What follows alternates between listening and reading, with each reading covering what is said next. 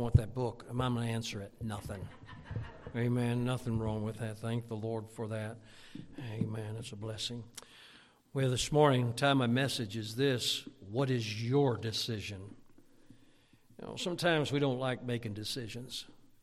My wife sometimes says to me, "What do you want for supper?" I say, "Food." She says, "Well, what do you want?" I go, "I don't care. Just feed me." Amen. I sometimes don't like making decisions. I go in, I look at something at the store, and I'll look, and she'll say, "Well, make up your mind." I go, "I'm having a hard time doing that because I have a hard time sometimes." Anybody else like that? Yeah, about two or three of you. Okay, good. And if ever I want to buy a gun, you know what I do? I take my wife with me. You say, "Why?" Because I'll go, "I don't know." No, she goes, "Oh, go ahead and get it." I love her. Isn't that a wonderful woman? And, she helps me make up my mind there. And but when I go in the craft store with her, I don't say the same thing. I go, "You don't need that. You don't need that." But anyways, decisions have to be made. We all have to make decisions in life. You made a decision to come to church this morning. And by the way, I believe it was a good decision. But a lot of decisions, and a decision had to be made here. And the question is, what is your decision? Let's ask God to help us. Father, we pray again, speak to our hearts. Lord, help us. Please help us be tender to the things of God. I pray all of us would search our soul today. And Lord, if there's somebody here not saved today, save them. In Jesus' name we pray. Amen. There's a painting entitled Christ Before Pilate. And I was looking at that, looked it up and saw that painting, and there was Pilate on a throne, and there was Jesus standing before him, and his idea of what Jesus looked like. I don't think he looked like a hippie, but they had Jesus, who was supposed to be Jesus, in front of them. And there's a crowd of people all around behind him there, and I thought it was rather interesting, the portrayal, but yet I thought, that artist, I don't even know who the artist was, but he had it right. He put the king there, or Pilate there, and then he puts Jesus as calm as can be. And you see the crowd going crazy. And I thought, that's exactly what was happening that day. Now, I know it was just a painting. That man didn't have a photograph. It's what he thought it must have looked like. But I thought, he pretty much got it right. That's what was happening. All around our Savior, while he was so calm, was this crowd who was a rowdy crowd. They're yelling out, "Crucify him, crucify him." But yet Jesus was so calm, and yet he was the one that was on trial. You would think that maybe he would be the one that would say, "Hey, these things that you're accusing me, and why they've arrested me," but he wasn't. He was calm. And the people were the ones that were so upset. But I have to say this, that the people were on trial too. The people were on trial. You see, one time Jesus sent officers to arrest Jesus. And then what happened was he arrested them. He didn't put handcuffs on them and arrest them and say, "You're under arrest."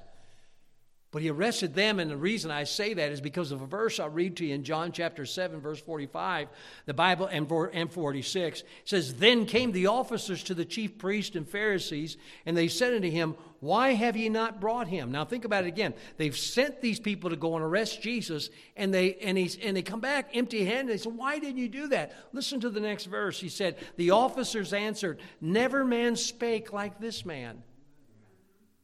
It was like, we tried to do it, but this man spoke like nobody else ever spoke. He really arrested them. I think also, when his enemies came to seize him in the garden, they came there upon him and ready to take him away. And what happened? Jesus spoke. And you remember what happened to the soldiers? They all fell backwards. A power. There they are. "We're coming to get you. We'll take you." And what happened? He speaks and they fall down. Yeah, Jesus was on trial, but so were the people. And I have to believe this, Pilate was on trial that day too. He didn't realize it, but when they brought him before Pilate, Pilate's probably thinking Jesus is on trial, but Jesus looked and said, "You know what, Pilate? You're on trial today." I think Jesus was saying, all these folks out here behind me, they're on trial today. You say, what trial was about? What are you going to do about Jesus? It sounded, when I read this, sounded like the crowd already made their decision. But Pilate hadn't made a decision yet. Here he is confronted by this silent prisoner that gave his words as he was confronted. He gave these words in verse number 22. He said, Pilate saith unto him, what shall I do then with Jesus, which is called Christ? Pilate, what a big question it was. So what do I do with this Jesus here? What do I do with this one called Christ? He's asking for an answer to a decision that he has to make. Well, the people answer. They say, crucify him. But he's confronted with this. May I say this? I believe that every man, woman, boy, and girl are confronted with the same question. What will you do with Jesus? What will you do with him? And you say, man, I don't want to hear it. But the thing is, everybody is asked the question. And everybody, may I say this too, everyone must answer that question. You see, the truth of the matter is, it's impossible. It's impossible to do nothing about Jesus. It's impossible to do nothing. Well, I'm not going to decide. You made a decision. How many times I've talked to people out soul winning? Well, not right now. I'm not going to make a decision right now. They made a decision. No. Everybody makes a decision. Pilate that day had to make a decision. The people made a decision there. Everybody must decide. And the thing is about this decision, it's not like my wife asking me what I want for supper. This is a question that determines the destiny of each person. I'm talking about the destiny not just in this life, but I'm talking about an eternal destiny. Pilate asked the question. He said, art thou the king? Art thou the king? I go back to John chapter 18. The Gospels tell us different parts of the story. In John chapter 18, I find that it says Jesus in verse 36 and verse 37, Jesus answered, my kingdom is not of this world. If my kingdom were of this world, then would my servants fight, that I should not be delivered to the Jews. But now is my kingdom not from hence. Pilate therefore said unto him, art thou a king then? Jesus answered, thou sayest that I'm a king. To this end was I born, and for this cause came I into the world, that I should bear witness unto the truth. Everyone that is of the truth heareth my voice. So Pilate asked the question, are you the king? Are you a king? I think we all know the answer. Yes, he was a king, but he was not king there on that earth at that time. He was the king. His kingdom was not yet, but he was the king. And then he asked the question in John 18:38, Pilate saith unto him, what is truth? And when he had said this, he went out again unto the Jews and saith unto them, I find in him no fault at all. Do you know why they found no fault in him? Because there was no fault in him. If they had the best x-ray machines in the world, they still couldn't find any fault in him. He was perfect. He was God in the flesh. So no doubt Pilate was mixed up. He's like, what? You're a king, but you're not. Your kingdom is not here. And the people had him brought in, had him arrested, and he's probably thinking, I just don't understand this stuff. Pilate was getting something evidently he didn't hear before. It's sad when people don't know about Jesus. It's sad when people don't know how to go to heaven, how sad it is. But I'm thinking about Pilate, how mixed up he was. Pilate had many Greek philosophers around him, and I'm sure they came around and he would say, come, tell me, give me some philosophies about life. And the Greek philosopher would tell him philosophies about life, but yet they did not tell him about Jesus. The Roman lawyers would come, and many others would come and try and tell him what is truth. And they came and gave their ideas of what that was. And so Pilate, he's so mixed up and not knowing what to believe. And I'm thinking, you know what? That sounds like America today. It sounds like our boys and girls in America today. So mixed up. I mean, it's very evident now. I've been saying it for a long time, but I believe it's very evident now. As we look at our young people now, they're trying to get them more mixed up. Where little boys don't know if they're a boy or a girl or an it. They don't know. Little girls, they don't know what they are trying to get, but they're so mixed up. They've heard all this stuff being taught to them in our school system and taught them about themselves and that you are the one. And they're leaving Christ out. They took him out of our schools, but before they took him out of the schools, I think our homes let him out. Our churches did too. And now we have, as that song was just sung about all the new versions today. Let me tell you something. What they all do, they take away from the deity of Christ. No wonder we're mixed up in our world today. No wonder. And I believe that Pilate was mixed up. Here's Pilate. He's faced with a decision. He's standing before the one who is truth. He asks, what is truth? And it's like, open your eyes, man. He's right there. He's right in front of you. He is truth. And so he's faced with a decision.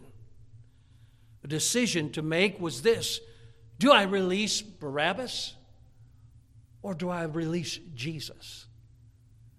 And what a difference between the two. Barabbas was a horrible man. He was somebody that was arrested. He was in prison because of what he did. And then there was Jesus, who never did anything wrong. The perfect Savior, the Lamb of God, the Lamb without spot, the Lord Jesus Christ. And so Pilate is faced with a decision. Jesus or Barabbas, or I should say this, Jesus or disbelief. Our homes, our hearts, our schools, our churches today are filled with disbelief. People say, well, what's truth? Have you ever heard people say, how do you know you're going to heaven? You have the truth, the Word of God. These things have I written unto you that believe on the name of the Son of God, that you might know that you have eternal life. Jesus said, I give you eternal life. He didn't say, I give you temporary life. And I'm thinking, so much disbelief today. You find people, and I go solar, and I ask them, I tell them who I am, where I'm from. I said, you go to church anywhere? And many times people say, oh, yes, I do. And then I like to ask them, what's the name of your church or what church you go to? And they don't know. I don't think they're going very often. But they go, yes, I go to church, I'm on the board, and I teach a class, and I play an instrument, and I got all these different things they do. And then I ask them, if you died today, do you know you go to heaven? And they go, I don't know. I don't know if you can know that. And I've had some say, you can't know. The truth says you can know. And Jesus is the only way. There's really no excuse for the disbelief because Jesus is truth. And I have to say this, the truth has been made known. It's not a secret. He's the truth. And so the Lord made a fair proposition to us all. I believe that He will prove Himself if we'll take Him on His own terms. I came to Jesus realizing I was a sinner and I needed a Savior, and I put my faith and trust in Him. And you know what? It works. And you know what? When I got saved, the Lord proved Himself to me. You know how many times I prayed, God answers prayer. How many times I look at my life, and my wife, we talk about stuff all the time. That's what husbands and wives do, It's not always, what do you want for supper, all right? So it is. Sometimes we talk about other things too. But we talk about, how it's amazing how God worked in our lives. We're coming up on 40 years here at the church, and we were talking, was it yesterday? I think we were talking about how God worked in our lives over these 40 years. Things I thought, no way is it going to work out. You know what God has done in our life, and I think you can attest to this too. If you're saved, you know that God's proved Himself to you. You know, sometimes people say, yeah, I'm saved, but I'll tell you, God really let me down. God's just not there. Let me tell you something. God said, I will never leave thee nor forsake thee. That means he will not leave you or forsake you. God said he is always there for you. He said, I'll supply your needs. We get mad because our wants are not taken care of. But if you'll take him at his word, you can know truth. And when you know truth, you can see what happens.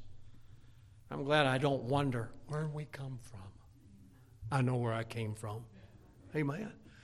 And I know that, and I don't sit around going, wonder where we'll go once we stop breathing. Don't wonder about it. You know why? I know where I'm going. Because I asked Christ to save me. I know to be absent from this old body is to be present with the Lord. I know where I'm going. Thank the Lord for the truth that I have today. Thank the Lord that when I look and I say, I don't see how it'll ever work out, I know the truth is there because he said, I won't leave you. I won't forsake you. But Lord, I'm going through this deep time. God says, I'm with you all the way through there. You see what the Lord will do? He'll change the question marks into exclamation points if we'll quit asking, what is truth? We must rest our soul on a person and not a philosophy. A lot of philosophies today. You got these educational philosophers. You know, man, they ought to put them on a boat with a one-way ticket. You know what we don't need more philosophers. We need more Bible preaching and Bible teaching. Truth is a whom and not a what. Man likes to say today, well, and a lot of university students will say this too, well, I have an open mind. Now, you know what? That sounds pretty good. And you know what? We ought to have an open mind. I know you think I'm crazy, right? You've always thought that. You said, open mind? Yes, I need to be open to the gospel. I need to be open to the truth. Like I said, there's some people, the truth is right there. Hey, I can tell you how to be saved. No, I don't want it. They're closed to the truth. They need to open their mind to the truth. It depends on what you open your mind to. What do you think about it? You've got to open your mind to the truth and then, listen to this, then close your mind. That sounds strange, doesn't it? Close your mind. No, you close it on the truth. We all eat, don't we? What if you never closed your mouth? You know what you do? You'd starve. You say, well, man, I'm going to eat this whole plate of food. You go in there to the hog trough. What's the real name of it? Prime sirloin, sorry. You say, why do you call it hog trough? Yeah, but you get all this food here. Just say you go in there and go, I'm not going to shut my mouth.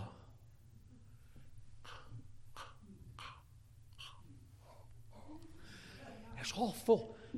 You know what? You're going to starve. Because what do you got to do? You got to open, and then you got to close your mouth. And please let it remain closed while you chew it. Amen? Because you imagine, I'm not going to close my mouth. You're going to put so much in, it's going to start falling out. And you're not going to get the nutrition from it because you've got to close your mouth. You know what you need to do is open your mind to the Lord Jesus Christ and then close down upon it and say, this is what I want. The truth is what I want. We ought to look at the same way for our kids, to open their minds to things of God, and they might close their minds on it. So when someone comes up to our children and says, do you know what? Way back billions and millions of years ago, there was a big bang and explosion, and that's where we came from. May they say, my mind is closed upon that because my mind was open to the Word of God. Sad thing, many will not give the gospel a fair trial. I don't believe the problem is with the head, the problem is with the heart. That's where it is. When sin's dealt with, then the skepticism is gone. You say, preacher, why would a person not want to get saved? They love their sin too much. How many times people say, well, I'm just not ready yet. You know why they say that? Because they love their sin. And you say, well, when I get ready, they don't get ready. You know, one of the songs, invitation songs, is Just As I Am. We don't need to come to Him just as we are. You say, but preacher, I've got bad things in my life, and there's sin in my life, and it don't not be there. And how can I come to Him? You come to Him as a sinner, just like every sinner ever did, came to Jesus. And what happened? When they walked away, if they'd come to Him, they came away different.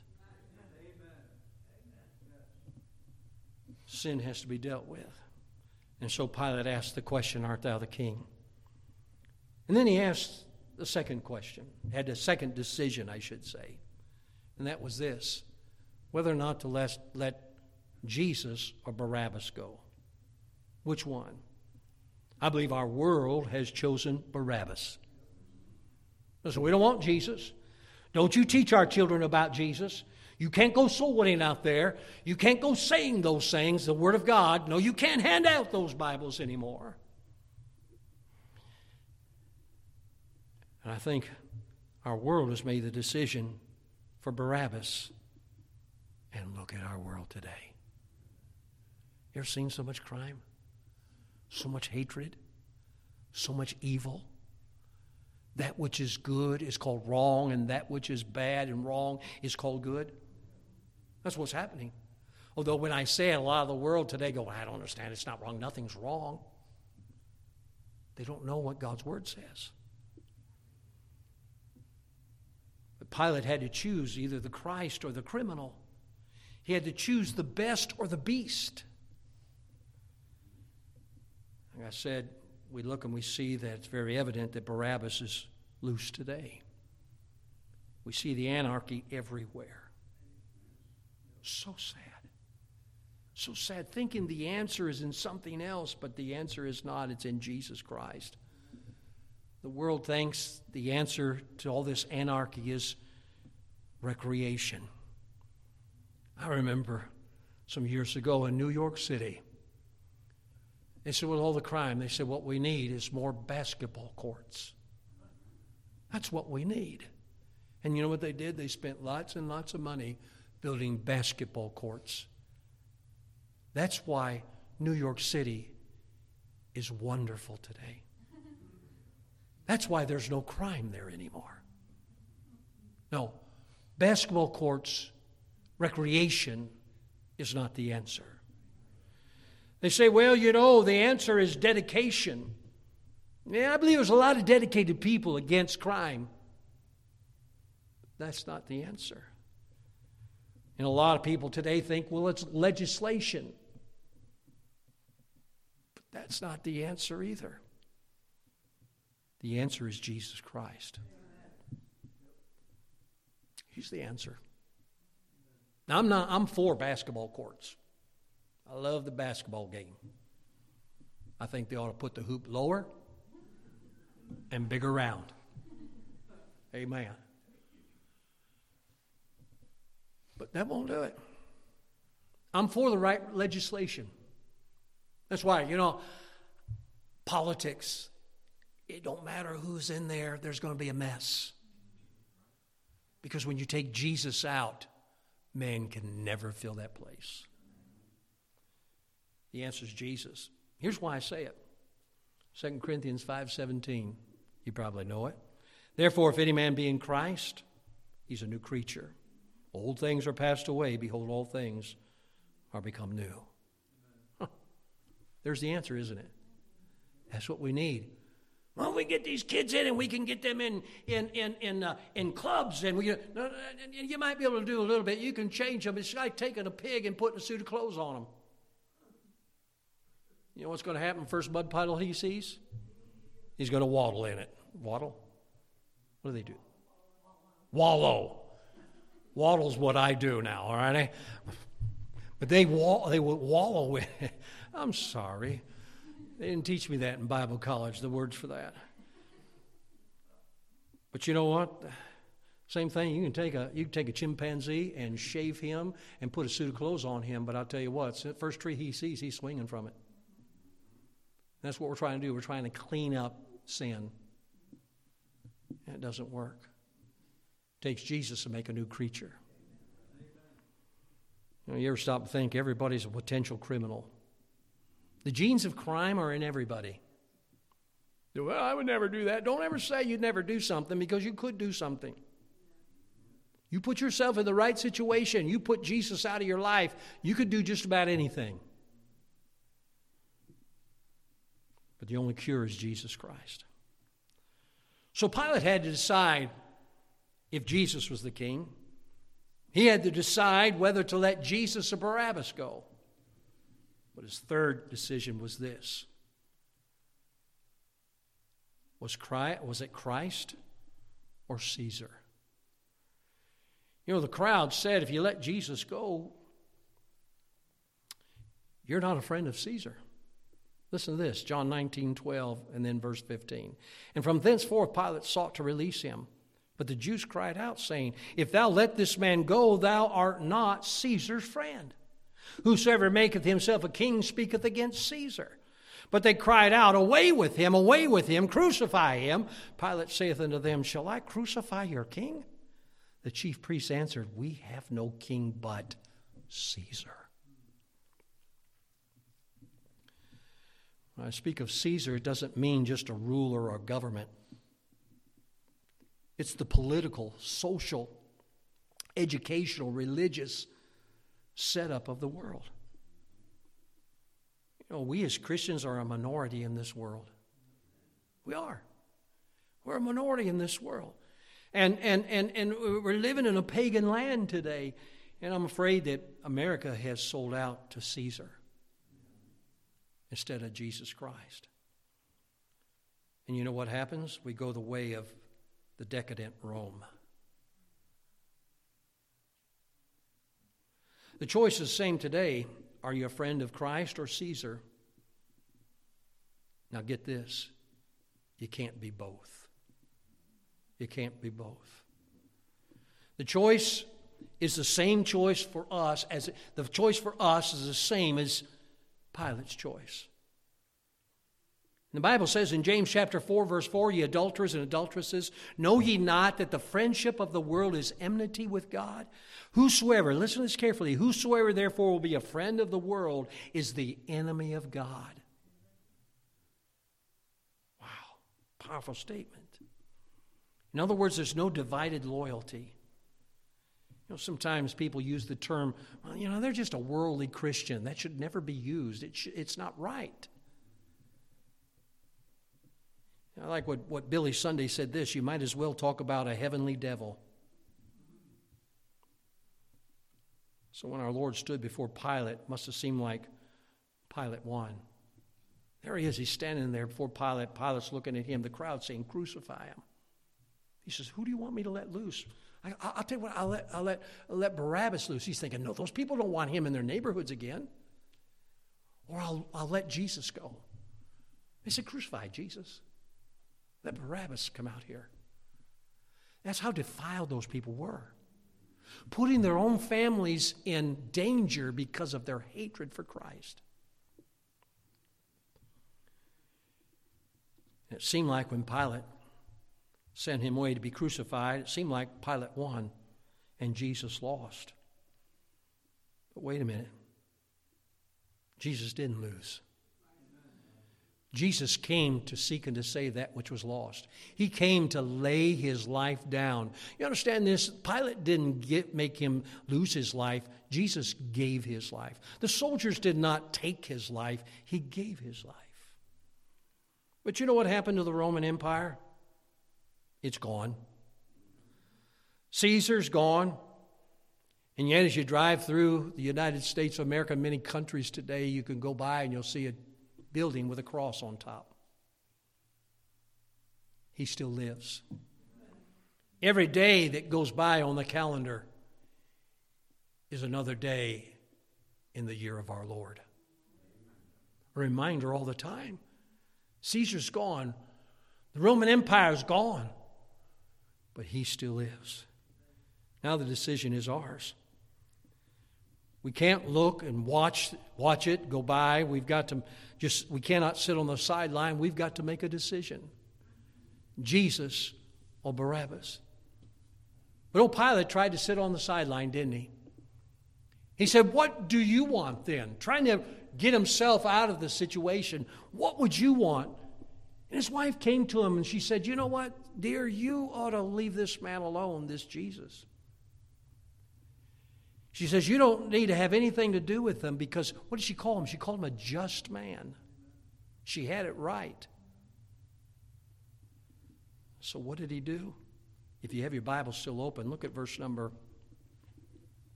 24. When Pilate saw that he could prevail nothing, now think about this. He bowed to the world. He bowed to the people. But that rather a tumult was made. To kind of keep things calm, what did he do? He took water and washed his hands before the multitude, saying, I am innocent of the blood of this just person. See you to it. He said, go ahead and crucify him. But I'm innocent. No, sir. You're not innocent. You're as guilty as the next one. And what did he do? He called for a bowl of water to wash his hands. Let me tell you something. All the world in Rome, all the water in Rome would not wash away that guilt. All the water in the world would not wash away. All the oceans could not wash away. Water will not wash away the guilt.